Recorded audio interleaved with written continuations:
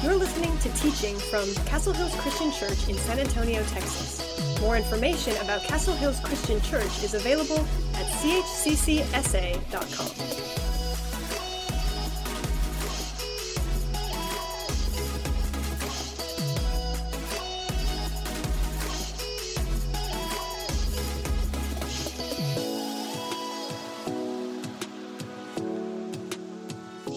We're going to be looking at Philippians chapter 3, and we're talking about joy. So I don't know about you, but it's required a lot of creativity to foster a sense of joy in the last 4 or 5 months. It's been very disruptive in the pandemic. I have a 4-year-old and a 6-year-old at home with us, and we've put a lot of energy in trying to be creative about doing some things just to be fun and how we can. So let's include playing some games. We've gone over to Grandma's house and gone swimming. That's been a lot of fun. Playing outside in the morning. And the other thing my wife and I have done, we broke down, and after taking a month or two to find it, we bought a Nintendo Switch. Now, video games are kind of like a blessing and a curse for a parent, right? And so, but it's been fun. I've been playing games with my kids. I'll talk about that a little bit more as we go forward. So talking about joy and how to foster it, when we look in the chapter 3 of Philippians, that's really what Paul is focused in on. In fact, he just starts right off in the first verse, and he says, "Finally, my brothers, rejoice in the Lord." Depending on your version, it'll say rejoice or be full of joy. Now, I don't know about you, but I want to react to this and say, "Oh, Paul, that's easy for you to say, buddy. You're not in the middle of a pandemic." But as we've looked in the prior weeks, and Ryan talked about a couple weeks ago, Paul actually wrote this from jail. He was not in what we would call a good circumstance, and I'm going to guess jail back then made jail today look like a picnic in comparison. As we understand, he was potentially hung from the ceiling or chained to the jailer. These were dirty, grungy, grimy conditions, and depended on him getting charity from the outside to eat and be provided for. And maybe the only hint, and it's not of his lack of joy, he actually talks about rubbish and trash, depending on your version, manure and dung in the passage, and maybe because he's got a good object lesson for that because of being in jail, and that's what the conditions were like. You could say that Paul's level of rejoicing and joy is superhuman because of this. So we've actually been studying Philippians in our home Bible study group with some other folks at the church, our life group. And as we studied it, someone made the comment that Paul is effectively invincible, right? So you throw him in jail, you beat him, you chain him to the jailer, and he's singing hymns. The boat's about to sink and go down in the storm, and he's got confidence and peace and telling everyone else on the boat to take heart, that we're all going to be okay. And I mentioned playing video games with my kids earlier, and one of the games that we've stuck on is Mario Kart, and it's fun because if you're good at it, the game works against you to take you out of first place, and if you're at the back of the pack of all the racers, it gives you little advantages to get to the front.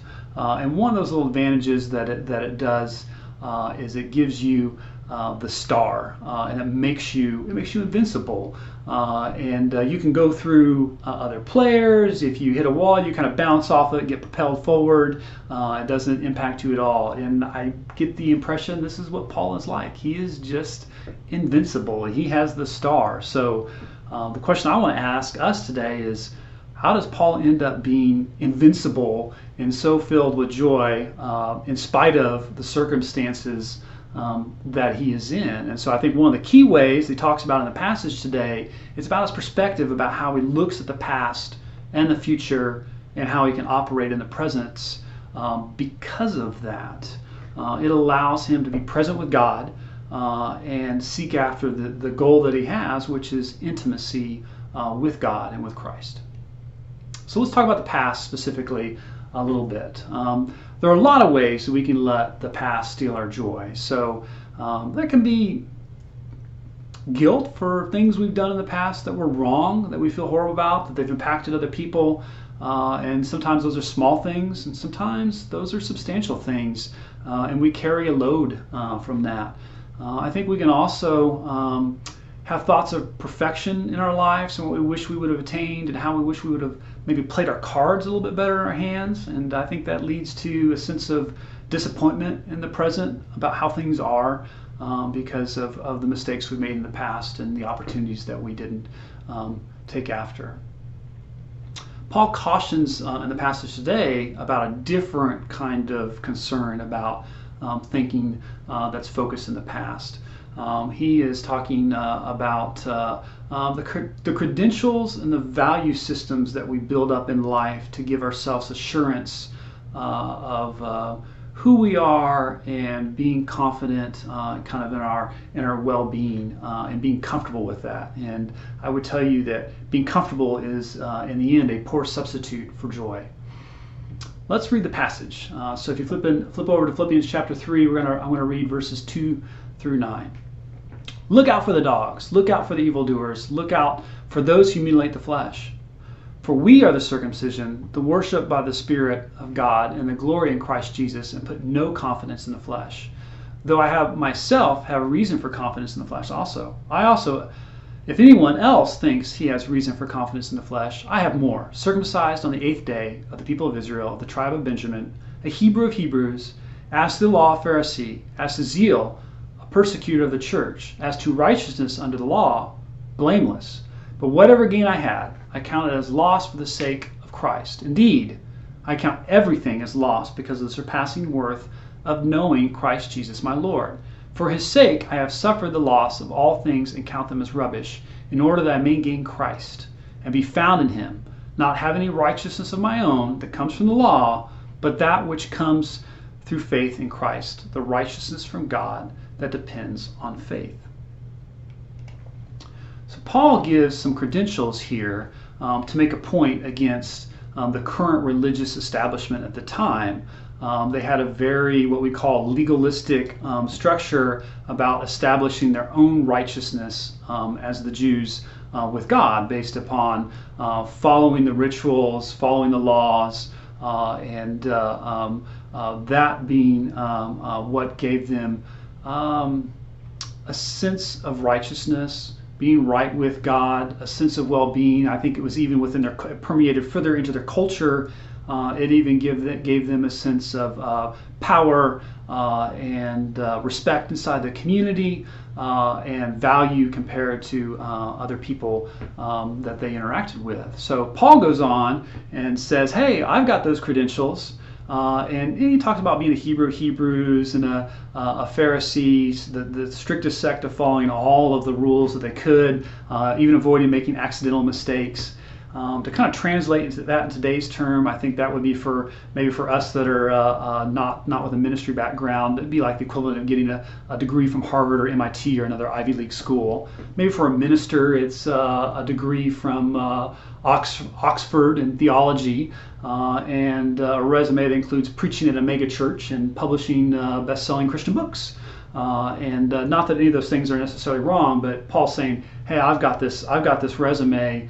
But the end, he says, and this is where he's talking about maybe the imagery from jail. He's saying this is all trash and rubbish. This is, depending on your translation, dung. It doesn't mean anything at all compared to knowing Christ. That's what's important.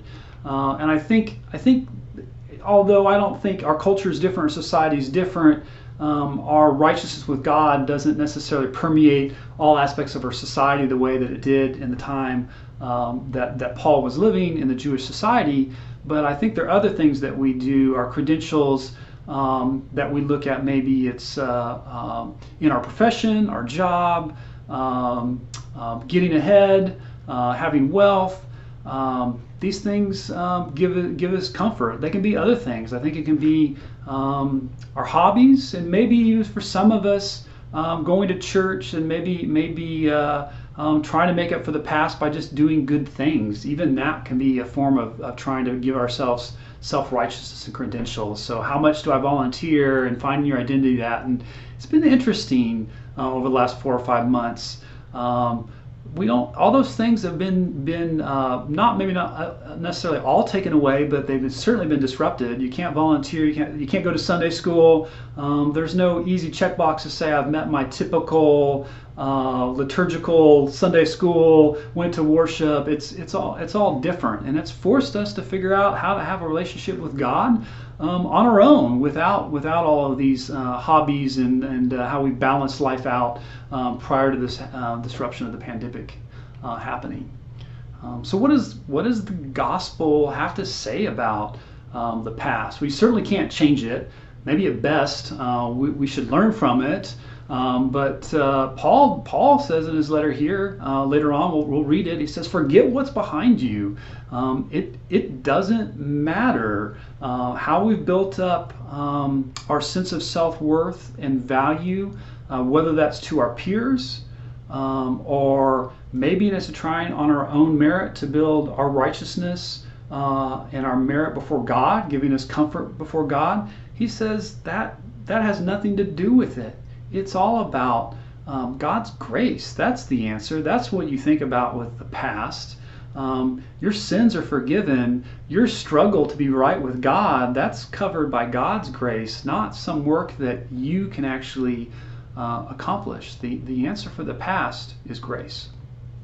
Let's go on and talk about the future. And that's what Paul does here. He turns to the future because hope is certainly not found in the past. I'm going to read verses 12 to 14. Not that I've already obtained this, or I'm already perfect, but I press on to make it my own, because Christ Jesus had made me his own. Brothers, I do not consider that I have made it my own. But one thing I do, forgetting what lies behind me and straining forward to what lies ahead, I press on toward the goal for the prize of the upward call of God in Christ Jesus. We see his perspective on the future and a little bit about the present too. I love the language in this. He never says the word perfection, but he's saying I'm fighting against perfection. That's not the goal. I'm not out to be perfect. That isn't the objective. Perfection isn't something I can obtain. That's something God gives us. And then from there, hey, I'm striving to what's ahead. I'm forgetting the past and I'm straining to what lies ahead. And when he says what lies ahead, I don't think he's talking about the short-term future. And that's the mistake when we think about the future that we can make. So he's not talking about our earthly life and death and the rest of our time here. Not talking about retirement. It's not the near-term concerns. And there's a lot of them to be had, especially now, right? Like we're trying to decide how to be sane and healthy at the same time. And those things are in contradiction to each other. So how can I get out of the house and fight being stir crazy and also make sure that my family and individually be healthy? We're worried about our jobs and what stability that's going to look like. And then I think you look longer than that, things we worry about getting set for retirement and comfort as we age, concerned about our health and suffering involved in that as we get older. It's not an easy thing. And all these things, they can be overwhelming if you focus in on them. They can consume us with worry, and worry will steal our joy. Paul instead, when he looks to the future, he's focused on the eternal future. And he's thinking about what does God promise him. He's embraced those promises. And heaven is, we can't go into a long time today and talk about it, and I will tell you that it's challenging sometimes to understand scriptures when it has to say about it. It uses a lot of different metaphors and language to talk about it. And I've heard a lot of different people talk about what they think heaven will potentially look like. And there's one definition that gives me a lot of hope that I wanted to share with you.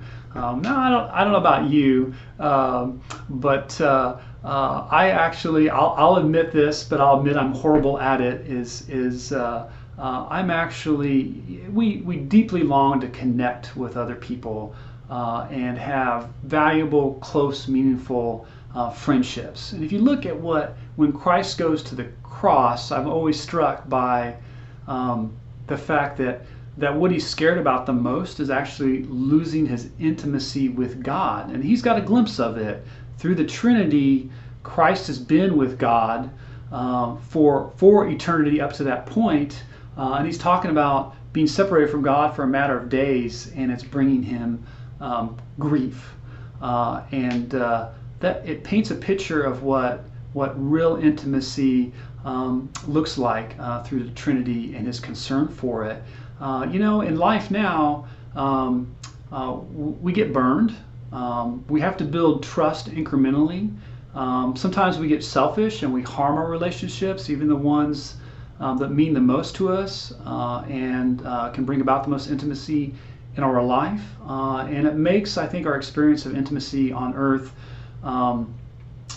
it's a far cry from what I think it'll be in eternity. But when I consider what God has in store in eternity and the intimacy that He has for us, I think that's a beautiful picture of what one thing I'm excited about in heaven.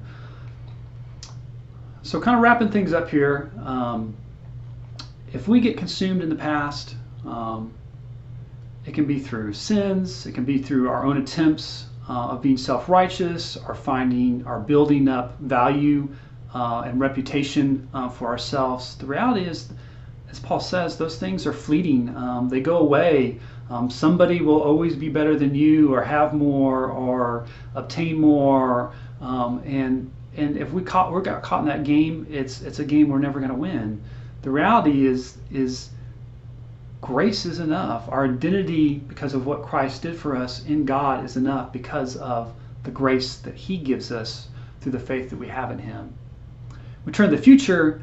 We can be prone to be weary and full of worry for all the challenges that lie ahead of us, and especially now. There's lots of things again to be worried about. But He's not focused on the near-term future. Instead, He focuses on the long-term future.